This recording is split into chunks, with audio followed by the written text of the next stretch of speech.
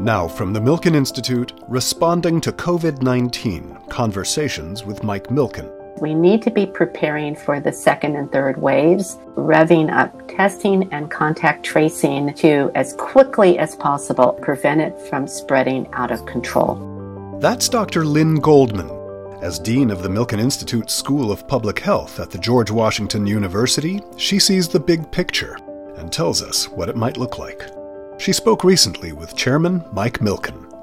Good morning, Lynn, and thank you for joining us. Thank you for having me, Mike. Not everyone understands what schools of public health do, what their graduates are focused on. Could you talk a little bit about that, Lynn? Yes, actually, we train people in a number of skills that have to do with managing and understanding health and epidemics as they move across our country and the globe. We teach epidemiology, we teach statistics and the modeling that we need to be able to model the course of epidemics. We teach behavioral public health sciences about how human behavior can impact our risk for diseases. We have an area of public health called global health that has to do with the control of disease transmission and disease risk factors globally. And we're also very involved with environmental health sciences. For example, even with an infectious disease like COVID-19, how is it spread in the environment? Do we have to control it via controlling droplet transmissions, aerosols, the presence of the virus on environmental surfaces? That's also a part of what we teach and what we do. So we've been very busy during this COVID-19 epidemic because in every single field in public health, whether it's epidemiology and going out and doing the basic disease tracking and control, and sometimes very complex studies to understand transmission of COVID-19, to the fundamental work that might have to do with developing and delivering vaccines to people, all of that is encompassed within public health. So you have enormous expertise in your professors, your students, your alumni to deal with things like COVID-19 today. How have you changed as the dean the focus of attention of your faculty or even your students today? Our faculty are very focused right now on very new issues. We've developed within our laboratory the capacity to be able to grow and study the COVID-19 virus. We've been developing the polymerase chain reaction PCR assays for being able to identify the COVID-19 virus in people. And actually, we've worked with the George Washington University Hospital on setting up a laboratory where we can do that on site and get quick turnaround for test results. We've also been working on understanding immunity to COVID-19. Some of my faculty are doing work on the behavioral issues, how our behavior either can cause the virus to spread or help to allay transmission of the virus.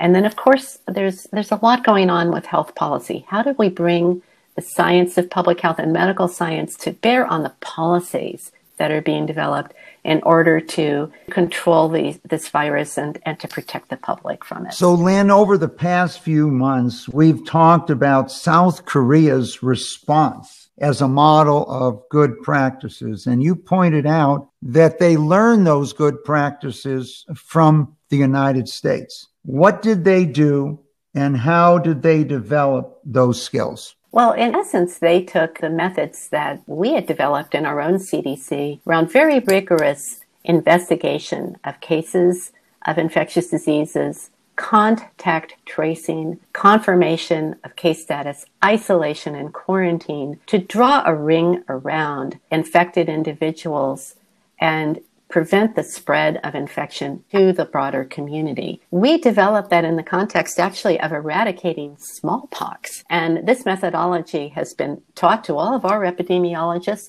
but also we have taken it abroad and used it in the past when we were working with other countries on building their public health capacity. Now, what South Korea did is they souped this up with some high-tech tools that are very, very important. The PCR test for testing for COVID, we didn't have such a test for smallpox back in the day. But now we have these sophisticated genetic tools to be able to specifically identify viruses in people. But also they used the IT and big data technologies that we have today. In the day of smallpox, it was all written down on paper and people had to tabulate these cases and map them on paper. We have incredibly good computer technology for being able to see what's going on geographically, for being able to understand the extent of epidemics. So those tools very much enhance the vintage kind of shoe leather public health methods that we've always used. So Lynn, I know your school has been able to provide courses in interacting with your students online,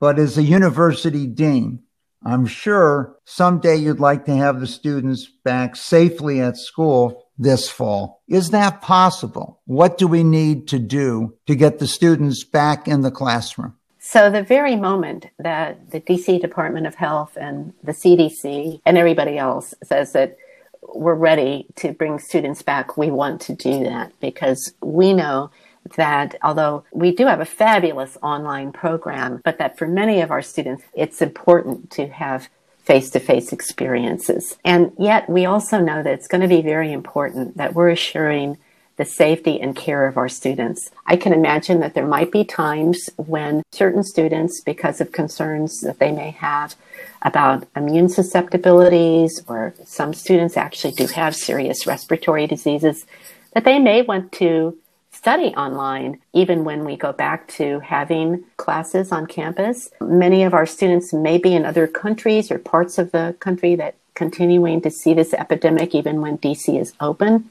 So I'm starting to think about, even when we open and we bring people back to campus, how do we make sure we have complete access to our programs for our students wherever they happen to be? So Lynn, during the Ebola crisis, I know you and your professors and many of your students were focused on that. And you told me at one point that most people who are experts in public health know how to stop the spread of Ebola or other viruses. So I'm assuming today that you have a great deal of expertise within the School of Public Health, your faculty, your alumni, and students to tell us how to stop it. What is the best thing we all can do in the short run and in the long run? Well, I think in the short run, unfortunately, what we're doing in terms of staying home and trying to exert social distancing is the most important thing we can do. That results in decreasing the rate of transmission so that public health can get this current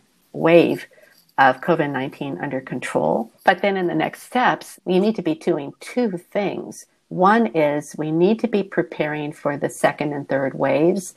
And to me, that means revving up testing and contact tracing and efforts to, as quickly as possible, identify each new case in an area that's been cleared of it, find all the contacts, test them, isolate them, prevent it from spreading out of control. But second, that to exert every possible effort to not only develop a vaccine for the COVID-19, but also to develop cures. By that, I mean not only drugs that kill the virus, but also drugs that treat the acute respiratory disease syndrome, the pneumonia that is caused by the virus, because that is what is putting people on ventilators and causing death.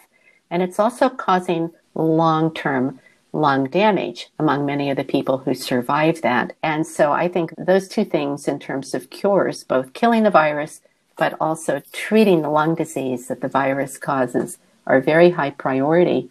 And it's possible we'll have that before we have the vaccine. But I also think that it's very probable that in the next phase, that public health can actually control this disease and allow us to return to life that's closer to normal, maybe not quite the old normal, a new normal that involves much more vigilance and surveillance, and that occasionally some of us are being isolated because there has been a little bit of transmission, but nothing like what we have right now with these complete community-wide measures to isolate ourselves socially. Well, Lynn, thank you for joining us today, and I've enjoyed working with you over the past decade, and I think it's obvious today the schools of public health are extremely important to the health of not only our nation, but the world. Thank you, Mike, and I thank you for all that Faster Cures does as well. It's very important. Thank you. coming soon on Conversations with Mike Milken. Mike speaks with former Chief Medical Officer of Pfizer and longtime Faster Cures board member Frida Lewis Hall, former FDA Commissioner and NCI Director Andrew von Eschenbach, and immunologists Padmanee Sharma and Nobel laureate Jim Allison of MD Anderson Cancer Center. Find those upcoming episodes and more, along with the latest COVID-19 updates at milkeninstitute.org. Until next time, stay safe and healthy.